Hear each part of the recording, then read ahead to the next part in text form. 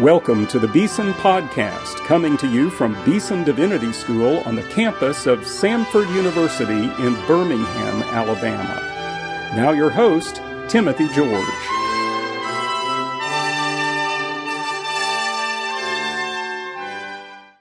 Well, this is that week in the Beeson Podcast series when we listen to a lecture. And our lecturer today is our own Professor Alan P. Ross, Professor of Divinity, Old Testament and Hebrew here at Beeson Divinity School. He's a wonderful scholar. His writings are used in many different universities, colleges, seminaries across the world, really. He has a PhD from the University of Cambridge, has written many books, not only introducing biblical Hebrew, but also holiness to the Lord. It's a book on Leviticus. He has just now completed 3 volumes on the Psalter, on the Psalms. And that's what he's going to be talking about today. We asked Dr. Ross to give this lecture to introduce a chapel series back in 2006 on the theme Living with the Psalms. And he does one of the best jobs I have ever heard of introducing the entire Psalter, how to study it, how to use it, how important it is in our own personal spiritual life and in the life of the church, in worship, in liturgy. This is just a fantastic overview of the Psalter. Dr. Alan P. Ross, Living with the Psalms. Thank you. Dr. George really knows how to introduce people. I noticed he didn't say he teaches Hebrew, one of the best received courses in the seminary, but our focus is on the Psalms today, and so I want to direct our attention to that and that discipline. This is, I think, a tremendous way for us to focus our worship, our spiritual direction this semester. And what I want to do in our time here today is make a few general comments about the book of Psalms. Then I want to take you briefly into a brief psalm for a few moments. And then I want to make a series of suggestions on what we can do with the Psalms, both in our own spiritual lives and also in corporate worship or small groups, large groups, whatever. I was preparing on this throughout the week and kept adding so much to it. After a while, I realized that there's no way, because most people who have studied the Psalms in any detail know that you can never possibly exhaust this book. Everybody who's tried to write a commentary on it, everybody who's even spoken on a psalm, realizes that you're just skimming the surface. There's just too much here. But it is, and has been for thousands of years, the hymn book and the prayer book of the Company of the Redeemed. And therefore, it is very important in the life of the believing community and in worship. The book of Psalms themselves, though, are very different as a collection. There isn't any other book in the Bible that takes hold of the heart of the believer like the book of Psalms. This is not a book that you can just read for facts and details and history or precepts, but this speaks to the heart, and it is the heart of the believer speaking. And to give it any kind of a serious attention means that you are drawn into it as if the prayers and the praises that are here are yours. And that's, of course, what was divinely intended. Interestingly enough, this book is not a book about the acts of the saints or the believers down through the centuries. It's a book about the words of the saints. And that's a big difference. You can look at historical events, you can even look at descriptions of worship, but unless you hear what the people are saying, you don't know what's going on. Really. You can, if you were in the days of Abraham and you looked over here and there's Abraham making a sacrifice, and over here there's a Canaanite making a sacrifice, it looks very much the same. Pile of stones, an animal, fire. But when you hear what they say, then you begin to understand how the faith is operating. And this book is a collection of what the believers down through the ages have said in their meditations, their prayers, their praises, their worship, liturgies, all of it put together for the rest of the household of faith to see, to learn, to use in their own spiritual lives. But it's not merely a collection of what believers have said through the ages in their prayer lives. Because being that these are in the Scriptures, we know from our understanding of the doctrines of the Bible that they're divinely inspired. So it's not merely what David said or what Asaph said, it's what the Holy Spirit said through David or through Asaph. And so these are the kinds of prayers that God wants prayed. These are the kinds of praises that God likes to have, because He has prompted the people down through the ages to put them in these forms and to use them in their devout service to Him. They are unlike any other part of the Scripture directly because, say, if you're in narrative or if you're in the law or whatever, it's very hard to make those verses and those lines yours and meet the needs of your heart. But that's what the Psalms are meant to be.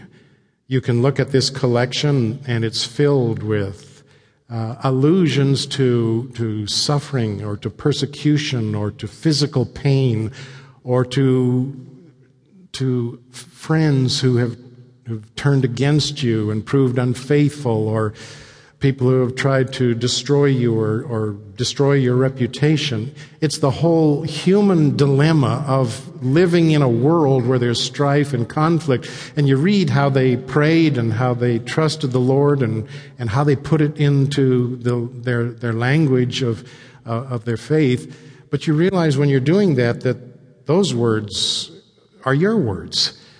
And when you face opposition or trouble or persecution or fears or lawsuits or enemies or deacons or whatever else, when you're dealing with these things, it's just any of the problems, whether they are great or whether they are small. People for centuries have gone to the Psalms and turned them into their prayers and their praises and come away with great comfort. One commentator from the Middle Ages put it very well. He said, the church has found nothing finer to place on the lips of the worshiper than the book of Psalms. Unfortunately, the modern church is trying to find something finer than the words of the book of Psalms, and you can't do it. Because the book of Psalms, while they cover all of the human experiences and relationships, are put into the form of deep and profound theological truths. These are not little simple things to live by. These are profound theologies. We know this is confirmed by the fact that a lot of more liberal scholars want to date them later because they don't think people as early as David could have known that much. They are not passages that you can simply read through and say, well, I've got that one down. You do a study of a psalm and you realize that you haven't even scratched the surface, because you're dealing with doctrine, you're dealing with the human experience, you're dealing with images that are meant to draw out of you all kinds of experiences and connotations that you can't just say, oh yeah, the Lord's a rock, okay, and go on. There's more to it, and it takes you a while to think through all of this. Part of the difficulty is that we don't take time with Scripture. Part of the difficulty, we have dissociated ourselves from that culture. And times we read the Scriptures, we don't stop to ask what some of the figures are. Or we might use modern versions that try to decode the symbols and the figures, which in effect ruin the verse. If you take away the poetic language, you might conclude that what you've said is clearer than what God said, but you have stripped the verse of most of its meaning. And that's the problem with a lot of the modern attempts to make it understandable. If you have, for example, a verse that says, O Lord, my rock and my redeemer. And in my church, the prayer book translates it, O Lord, my strength and my redeemer. The strength and rock are not the same. There's a connection, but that doesn't exhaust the metaphor of the rock. And so we have to slow down a little bit and think, but then that comes up within the realm of meditation. And I'll talk about that in a moment. What I'd like for you to do for a few moments is take a look at a very important psalm to use as an introduction to the whole collection. It's Psalm 117. It's one I can handle in a few minutes. So we'll look at that briefly, and then I want to make some comments about what we might try to do with the book of Psalms. But I should tell you that everything I'm going to say about what we should do with the book of Psalms is going to take time, and it's going to take thinking, it's going to take studying, all those things that we pay for but don't want. This is one of the problems with higher education. Psalm 117, the shortest psalm, of course, in the whole collection, is one of what we call the Hallel Psalms. You don't need to have taken Hebrew to know that Hallel means praise.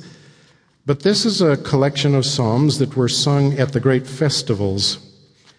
And Psalm 117 would be a little doxology type of a psalm, but it's filled with meaning, as you probably would expect from a passage in the book. It's a typical praise psalm in that it follows a pretty good structure for a descriptive praise, where there will be an invitation for people to praise, and then it will give the reason why you should praise, and then it will conclude with either another invitation to praise or a lesson. Here it's an invitation. The first line is the call for praise. Hallelujah. Even if you haven't had Hebrew, you know what that means. Praise the Lord. That, in case you're not aware of it, is an imperative. We sometimes make hallelujah or hallelujah an exclamation. And indeed, that is one of its later uses. But hallelujah and here hallelujah, praise the Lord, is an imperative. And the worshiper who is writing the psalm is therefore inviting people to join him in praise. The word itself has all the connotations of a glowing report, because praise, as Lewis reminds us in his book on the reflections of the Psalms, is the natural and spontaneous reaction to something that you enjoy. And he goes as far to say, as if you're not enjoying the Lord, you won't be praising. So the lack of praise is a sign of a problem with the spiritual life. This is why we would say, on the basis of the study of the book of Psalms, that the measure of the spiritual life of any congregation is how much praising is taking place. Because it tells you whether or not people are enjoying the Lord or praying. But keep in mind, I said praising, not singing. We have substituted singing for praising. We'll talk about that in a moment. So this is, praise the Lord, all you nations. But then he follows it up with another word for praise. We translate it laud or extol. But the interesting thing about this psalm, for you language people out there, that he shifts to an Aramaic word. And this is very helpful for this psalm, because the focus of the psalm is not just calling Israel to praise. It's a call for all nations. It's a call for all peoples. And it's not just an invitation for all the nations and all the people, with no exceptions, in the world to praise God. It's a call to praise which is anticipating what is prophesied, that all the nations and all the peoples of the world will praise the Lord, which is why Paul ends up in Romans with dealing with this issue of the plan of God, even in the Old Testament, for the nations to be coming to faith and praising the Lord. So it's laud him, all you peoples. So everyone, everywhere is called to do this. And that's the important thing I think we need to stress when we're reading the book of Psalms, studying it or working with it in our own circles or privately. Praise is not an option. It's not it isn't what you say, well, for a special service, why don't we have some time of praise? This is not an option. It's a command. And there are more commands in the book of Proverbs than any other part of the Bible. This is what God expects people to do, to praise Him, to give Him the honor that is due His name, to laud Him, to extol Him, to lift Him up in their words. This is the life of the believer. If you take a little closer look at the Psalm 122 we read, it tells you why they went to worship. The tribes go up to Jerusalem. Why? To give thanks to the name of the Lord. Not to hear a good sermon or to listen to the choir, although that would be there. But you go to praise the Lord. And this is a very important part. Now, being that this is a praise psalm, it'll tell you why, what you should praise the Lord for. And I've chosen this psalm for our talk today because it gets at the heart of the theology of the book of Psalm, the fundamental reason that appears all the way through the book for praise. And it's stated here in two expressions, and I'm going to translate a little bit the way I want to. Because His loyal love is great over us, and the truth of the Lord endures forever. We've got two key words in the reason for the praise. Those of you who have had some Hebrew will recognize the word is chesed. First-year students, not hesed, it's chesed. Get the right letter in there. This is this beautiful word that occurs throughout the Scriptures. We will see it in Bibles translated loving kindness. We'll see it translated faithful love. We'll see it a number of different translations. It's a covenant word, in-house. This is the word that describes the way that God deals with His people. It basically is a word that if you tried to unpack all of the parts of it, it's saying that God has made a covenant with us. We would say through the blood, of course. He's made a covenant with us, so we're belonging to His family. But it also says that He keeps the covenant with us. He's loyal to the covenant promises. But even more than that, He does so because He loves us. That's why we have a hard time translating this. It's that relationship and God's loyalty to it, and the loyalty is based on the love. But it's not just God's loyal love for us, because we have this word used throughout the Bible for the responsibility of a believer to other believers to show this same kind of chesed to one another, because we're in the covenant. This word becomes the dominant theme in Israelite worship and in the faith of the believers, because when God demonstrates His faithful covenant love, it usually means He has answered my prayer, He has delivered me, He has rescued me, He's kept me healthy, He's provided my family. Those are all benefits that are coming from the Lord because He loves me and He is faithful to do the things He has promised to me. So every time you turn around in praise, it's sort of coming back to that, even if they don't always say it, but it's at the heart of most of the praises.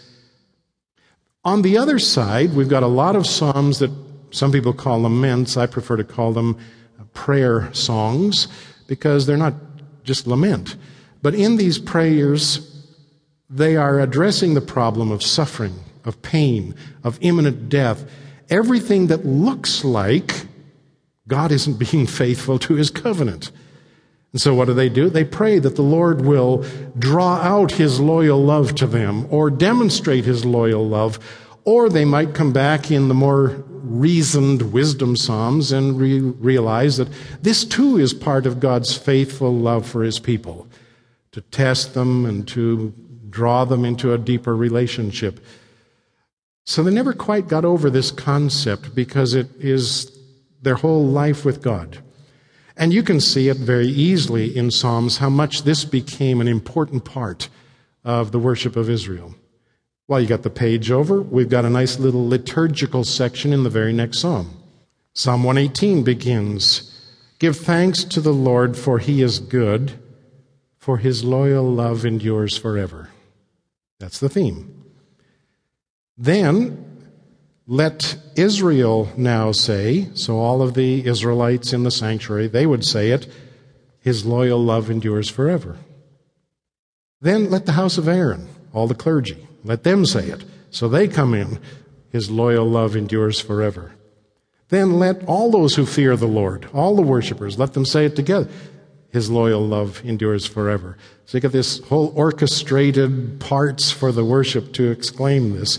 But if you look over at the great Hallel Psalm, Psalm 136, you can see how this is just such an important part of their worship. In Psalm 136, and we won't go through the whole psalm, but this is obviously an antiphonal psalm. You would have one speaker, or probably a cantor, who would sing the main line, and then either the Levitical choir or the congregation would respond with, His loyal love endures forever. And even though I may be in a momentary time of suffering or a difficulty, I always come back to this fact of the faith that it's a lifetime in His covenant love, no matter what happens. So, give thanks to the Lord, for He is good. And then the others would respond, His loyal love endures forever. And as you read through that psalm, it's just as he's tracing through all the things that God does, but every half verse, they come back with this constant theme, so that it doesn't matter in the passage whether you're talking about how God created the world, or how He delivered the people, or how He redeemed. It's all explained by this one constant theme, for His loyal love endures forever. God created the world. Why? Because He has this loyal love. God has redeemed us. What? Because He has this loyal love. God answered my prayer last week because this loyal love. God will take me to glory because loyal love. He is faithful, even if we prove to be unfaithful, because He's made a covenant with us, and He loves us. That's this word. But it's usually connected with other expressions that enhance it. And one of the most common words that goes with it is the word truth. You'll often find the loyal love and truth matched as a pair. And that's what you have here. On the one half, His loyal love, we translate it is great, but the verb means it is superabounds. It's even greater. And the truth of the Lord. Truth is one of the characteristics of God. It's a description of Him. It's a description of His Word. And the Hebrew term itself essentially means that it's completely reliable and completely dependable. You count on it. There's no reason to distrust it, or there's no wavering. When God says something, it's true. And it will achieve what it is designed to do. Now, if you'd made these two concepts work together, you could really treat the two halves of this verse as a hendiades. In grammar, that is where you have two nouns that are joined with a conjunction and one becomes a modifier. If you're not familiar with that, it's very common in the Bible, but if you're not familiar with it, it would be the same as if I said to you, I am good and mad. Well, I'm not saying I'm good, and on the other hand, I'm mad. I'm very mad. So if you say His loyal love and truth, you could be meaning His completely reliable or dependable, covenant, faithful love. It's like stacking up superlatives to try to get at this quality of the Lord. And so since that's going to be the reason you praise, everything else that occurs fits into this whole grid. Now, in your praises, you'll go down and say, because He did this and because of this, whatever, but it still comes back to the bottom line, who He is, what is He like, and why is He acting the way He does? This is God. And all you can do for a conclusion on a psalm like this is to say, the psalmist, Hallelujah, praise Yah. Now, with these ideas in mind, I want to make some suggestions. I ran out of pages, so I'll just give you some of the highlights of what I think you can do. I was trying to make a list of suggestions, and, there are books out like The Use of the Psalms in the Last 3,000 Years. Kind of hard to narrow it down to 20, 25 minutes here. But I want to address this not just for, say, Beeson and the school year or the mentoring groups or whatever. I want to focus it much wider, but it certainly would apply there. And maybe this will be of some help. I think the first thing I want to deal with is the practical ways to use the Psalms in your spiritual life. And so that really is your whole life. I don't know how. I'm not saying it's impossible, but I really have trouble finding out how someone can develop a rich spiritual life and never do anything with the Psalms. Because this is the heart of the believer, and it's the heart of God. And therefore, we spend a great deal of time here. So I want to deal with the spiritual life. Then I want to deal with ways that we can use the Psalms to learn how to do certain things. And I'll come back to that in a moment. And then I want to deal in the third part with some suggestions of using the Psalms in worship. And that could be corporate, private, whatever else. But first, in the spiritual life. I'll go fast. We're not going to be here through lunch, don't worry. First, in the spiritual life. The first suggestion is going to sound shallow, but it isn't in any way. Read them.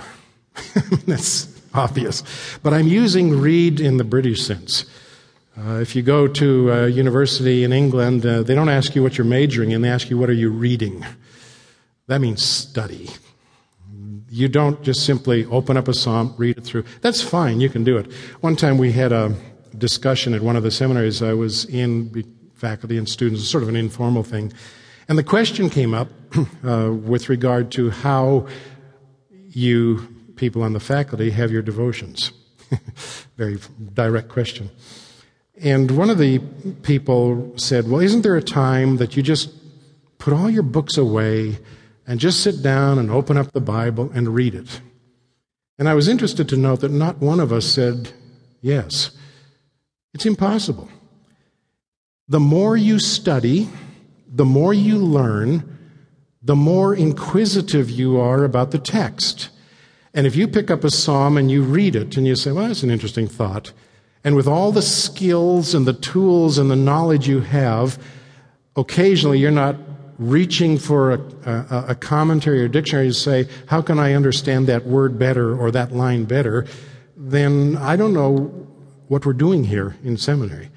You really shouldn't, as a seminary student or a minister or a person in the work of the Lord, be able to separate your intellectual study of Scripture with a devotional study. That's a horrible bifurcation. Because that says, well, I'm not going to study it for devotion. I'm going to study it to get up a sermon. What kind of a sermon is that going to be? That's not what we want. You read it carefully, meaning you make sure you understand what the psalm is saying, which means you read it slowly, which means you read it prayerfully, which means you think about it.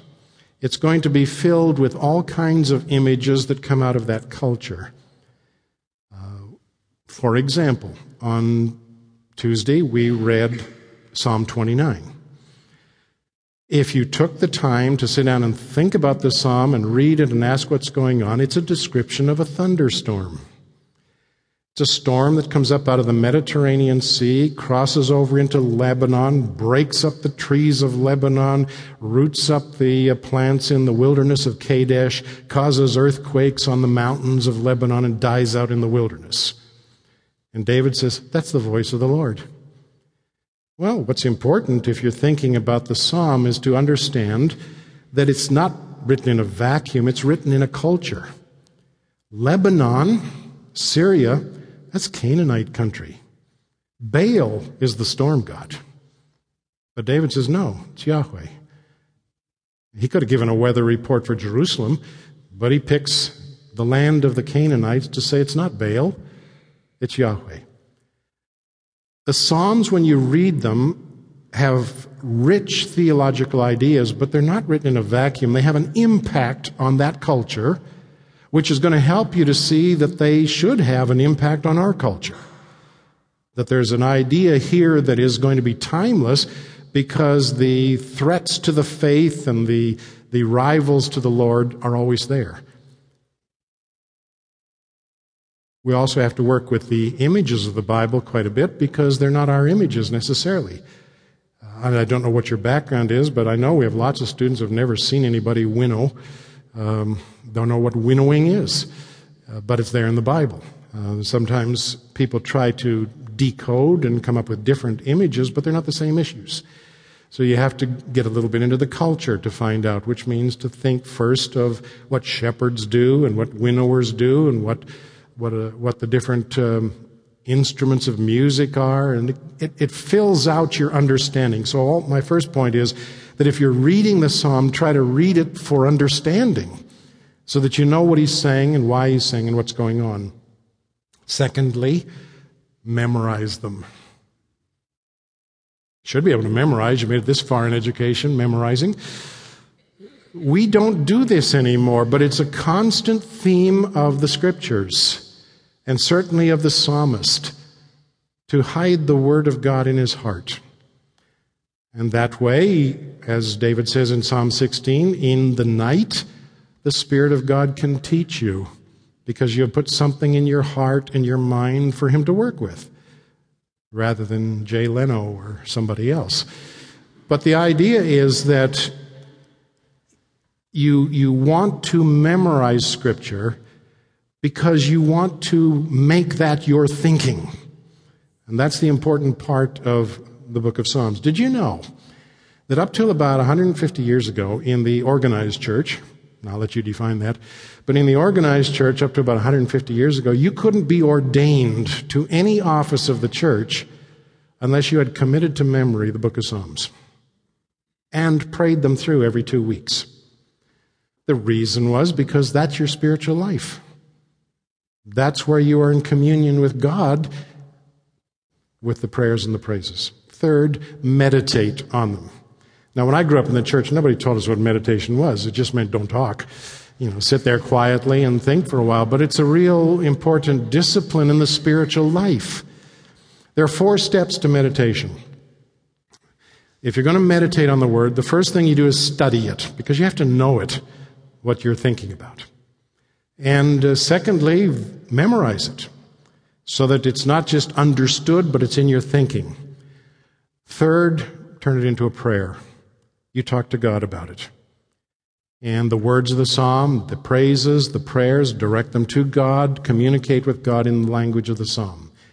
And fourth, talk to yourself about them. You preach yourself a little sermon. Why are you cast down, O my soul? Hope in God. What's the matter with you? This is the kind of thing, Psalm 42, Psalm 43. So that you're actually, the psalm becomes such a part of your life and such a part of your prayer life that you are exhorting yourself in the faith and communicating the words to your heart so that it'll bring about change. And if you don't do that, it's kind of hard to know how you would teach it or preach it to somebody else, because it has to touch you first, or it isn't going to touch anybody. Fourth, you can build your vocabulary. Sometime in your spiritual life, you've got to get past the point of saying, God is really neat. I mean, the book of Psalms is filled with glorious vocabulary to describe God. But why do we keep lapsing into high school when we want to describe God? You've been to seminary, you're going to have a label that says you're a master of divinity or something. But this book, if you make it a part of your life, is going to give you the language that is appropriate for God. And it's rich when you try to describe the Lord in terms that are theologically profound and that are going to be instructive for other people. So the more you know the Psalms and becomes a part of your life, it becomes a part of your vocabulary, then it's going to change you so that you'll be much more articulate as a believer. And this is one of our major problems, by the way, I don't know if you know, in the church in America. We've raised a crop of inarticulate Christians. They really cannot say what they believe or talk about God in any way that gets beyond the ground level. But the Psalms will help you to do that. Now, let me move quickly into the second point, instruction. There are 3 things that I think you can learn to do by studying the Psalms. One is to learn how to pray. Now, you probably already know, but let me just walk you through some of the principles here. If you start studying the prayer Psalms, and this is a good thing to do as a group, certainly it's a thing you should do in the life of the church. There are certain principles here that I think need to be incorporated in the prayer life that the psalmists always have. One of the things in their prayer life is that they're not interested so much in giving God every detail of the problem. They're much more interested in praising God. All of the prayer songs, or laments as you call them, include praise, rather than try to go on and on and on about your surgery or your finances or whatever else. God knows all that. You lay it out before God, but your prayer is filled with praise. Martin Luther said that whoever prays with faith, like the psalmist has, will be able to praise God before the answer is given. And this is why when you study the prayer psalms, one of the things that you'll notice about them is that they all include what we call in studying the psalms a vow of praise, sort of a rehearsal. You're praying earnestly for God to do something. And you'll see this when you study the Psalms closely. All of a sudden, you think it's a prayer request, he's praying, but all of a sudden you've got a section of praise. What that is normally is what he wants to say in the sanctuary when God answers the prayer. And it's also a way of motivating God to, Lord, if you want me to say this in the sanctuary, then you'll have to answer the prayer. So if I want to go into the sanctuary and say, God is faithful and answer prayer. Lord, I'm willing to do that. It's not bargaining with God. It's simply doing two things. It's vowing to praise, which is part of the whole cycle. But it's also a way of checking yourself to make sure what you are praying is in harmony with the will of God. You've got to come up with a reason why you're praying this. If I am a self-indulgent, affluent, indifferent, worldly Christian and I want God to heal me, why? There's nothing in that for God, and certainly nothing beneficial for me. But what you're doing is saying, Lord, this is what I want to say. Now, when the answer comes, then you got to pay your vow. And you go to the sanctuary and praise. So that's what it's called. All these psalms of prayer also have sections of confidence, except one. And the one that doesn't have any section of confidence is David's confession of sin, Psalm 51. He's not very confident. He's asking for forgiveness. But you have a prayer. And then immediately, but Lord, you are my shield and my defender and the lifter up of my head, even though I got all these enemies over here. And you balance in your faith while you're praying. It's always this contrast. The enemies are rising up against me, but you are my shield. If you dwell only on the problem, you dwell on the problem. But the psalmists are always bringing in confidence, which is their prayer. So if you learn to pray honestly, the psalmists do that. Lord, wake up. Why don't you do something? That's what you feel. We say, oh, don't say that. It's blasphemous. Well, he knows you're thinking it anyway. But what you do is you pray directly to God. You pray with confidence. And you offer praise as part of your prayer because you're expecting God to do something, and then you can go praise. Now, you can also learn how to praise the Lord in very effective ways. We've dropped this from churches. We got tired of listening to somebody stand up and talk about their surgery. That's not praise. But what that meant is that the leaders of the church never taught anybody how to praise. Most of the Psalms of praise in the collection you can do in about 1 minute. So they don't have to go on and on and on. But in a song of praise, if you study them, they are always focusing on what God is like. Not just what happened to me. That's in there. But it always comes up, this is what the Lord is like, these are his attributes, and they include instruction for the people. That's why praise is edifying. Oh, taste and see that the Lord is good. It's an invitation that is given. So you learn in your praising to make sure that you are describing God, elevating God, focusing on God. And that comes out very clearly in the book of Psalms because there is a difference between saying thank you, like we do in our language, and biblical praise. You may not think of it very much, but in our language, thank you, you're always the subject of the sentence. Even if you don't say it. It's I thank you, or thanks, or whatever. But biblical praise tries to get more to making the thing that you delight in the subject of the sentence. He lifted me up from the miry clay. He put a new song in my mouth. It's all about Him. And if you can get in your praise cycle that reversing the focus, so you don't say in church, I led 5 people to the Lord on the way to California. Praise the Lord. We're happy about that. But the point is, how have you elevated God in the eyes of the people? How have you encouraged them? You've probably pushed them down under the seat because they could never do that, they think. So what you're trying to do is to edify and build up their faith. That's why we say praise is indispensable to the spiritual life of the congregation. The people in the church need to have the opportunity to express their faith, what God does for them, what they believe, and encourage each other. And if we don't allow that, we're quenching the Spirit. Let me say just a couple of words quickly about worship. One of the things, I was going to say this about the learning to pray and praise. One of the things I would suggest to you that would be really great fun to do, and I've done it occasionally, is to take groups of people on weekend retreats where you study the prayers and the praises of the Psalms and then teach the people how to write them.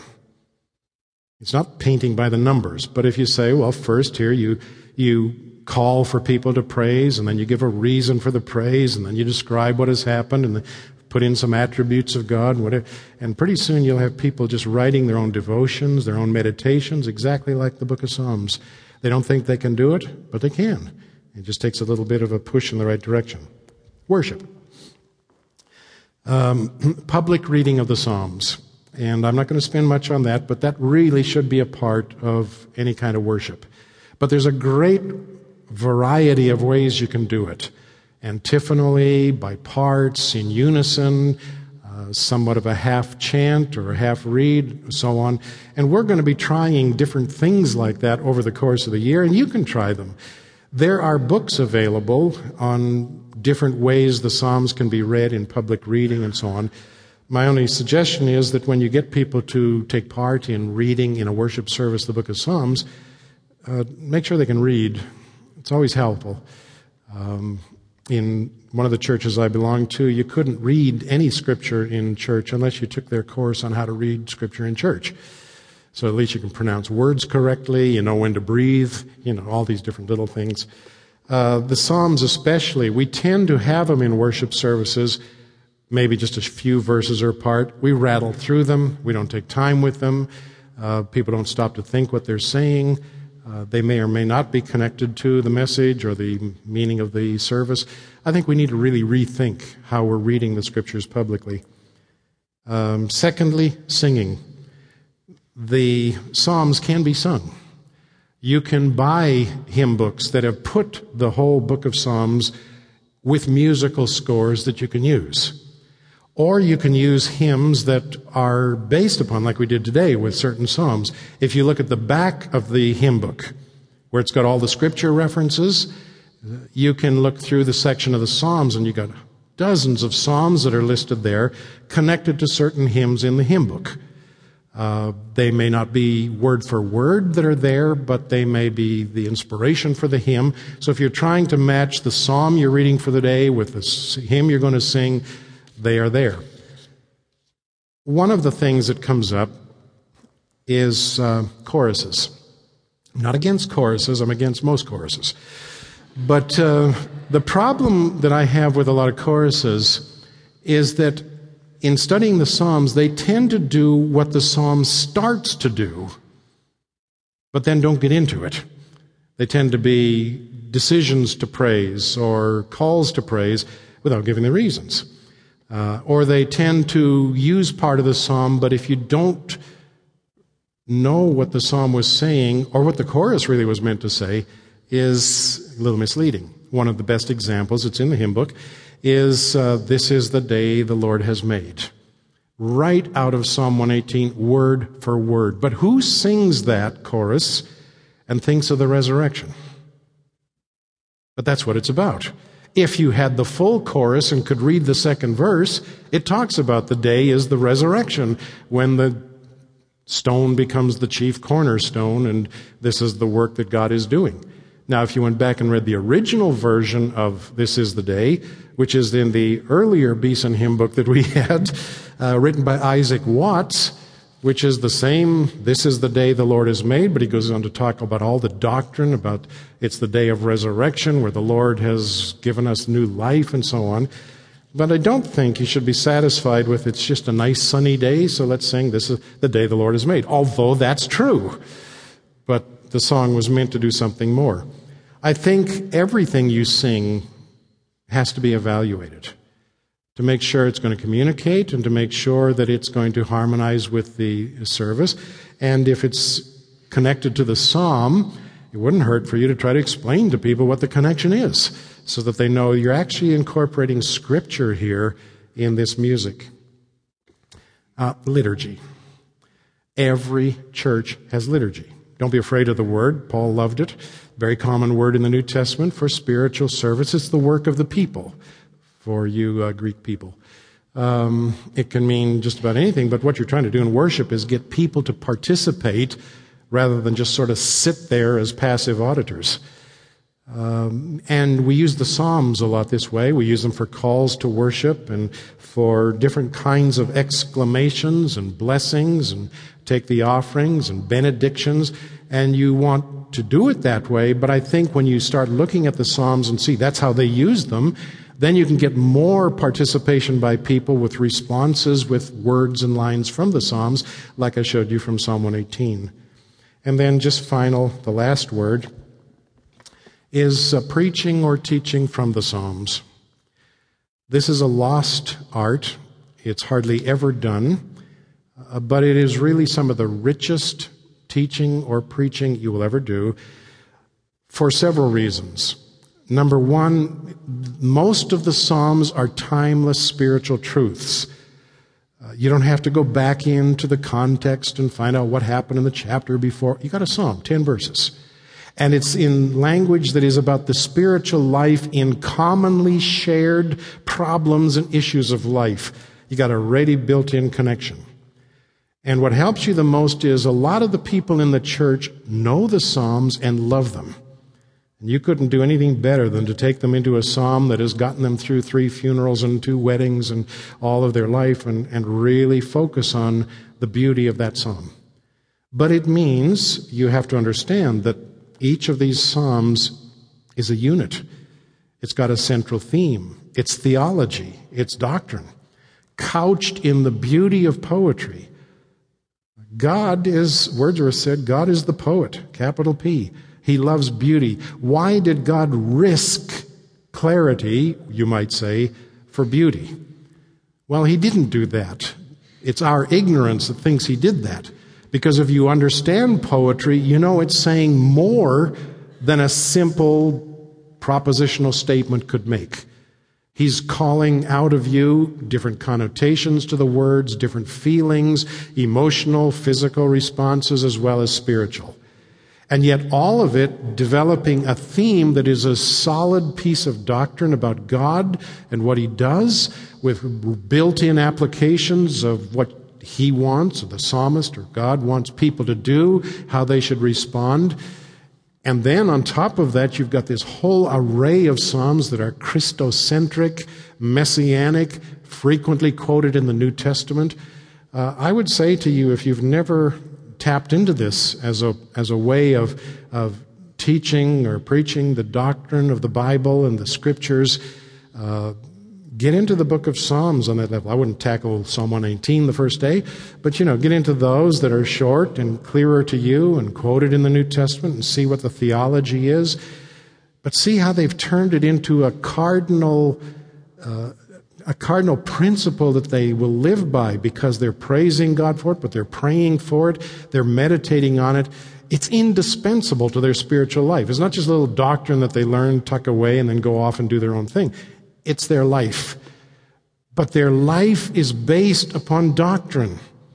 And that's what we have to recapture in the life of the church today. That people have to know the doctrine, but they can do it in different ways. I mean, you want to study Romans. You've got to study Romans. It's the charter of the church. But you can also study doctrine in Psalms because it's the heart of the church. It's the prayer life. But you can't separate prayer and praise from doctrine. If you do, you lose it all. Love the statement of Tozer, and I'll just close with Mr. Tozer. He says, the last thing God wants is a group of shallow Christians getting together to brag about God. That's not it. It is spiritually sound people who love to grow in the knowledge of God and who are in the Scriptures and are living it out in their prayer and praise life. And they come together to pray and praise together because that's the life of the church. That's the spiritual life. Because that shows you that God is alive and functioning in their lives. And without that, it's just another assembly, but it's not a holy convocation. So there's all kinds of things that you can do, especially this year as we focus on Psalms. There's all kinds of literature that you can read that will help you. But mostly just get into it and see what's there, because it is life-transforming. Well, this will get us at least some ideas to work with, but there's much more that you could do. But let's close with prayer. Father in heaven, we give you thanks that you have revealed your will to us in the beauty of poetry, in songs and hymns and praises and meditations that are timeless for the life of the faith. The human dilemma doesn't change, but God doesn't change. We know that of you, O Lord, and that your care for us is as rich as it ever was for anyone else. But we rejoice in the fact that we are in the new covenant and that we know more than the psalmist did. And yet so often we don't even measure up to the prayer life and the praise life that they had. Help us to begin there and carry it through the Word and on into glory when we join the choirs in heaven who will sing forever of the holiness and love of the Lord. Pray this in our Savior's name. Amen.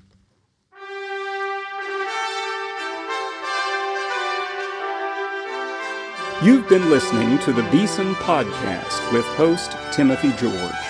You can subscribe to the Beeson Podcast at our website, beesondivinity.com.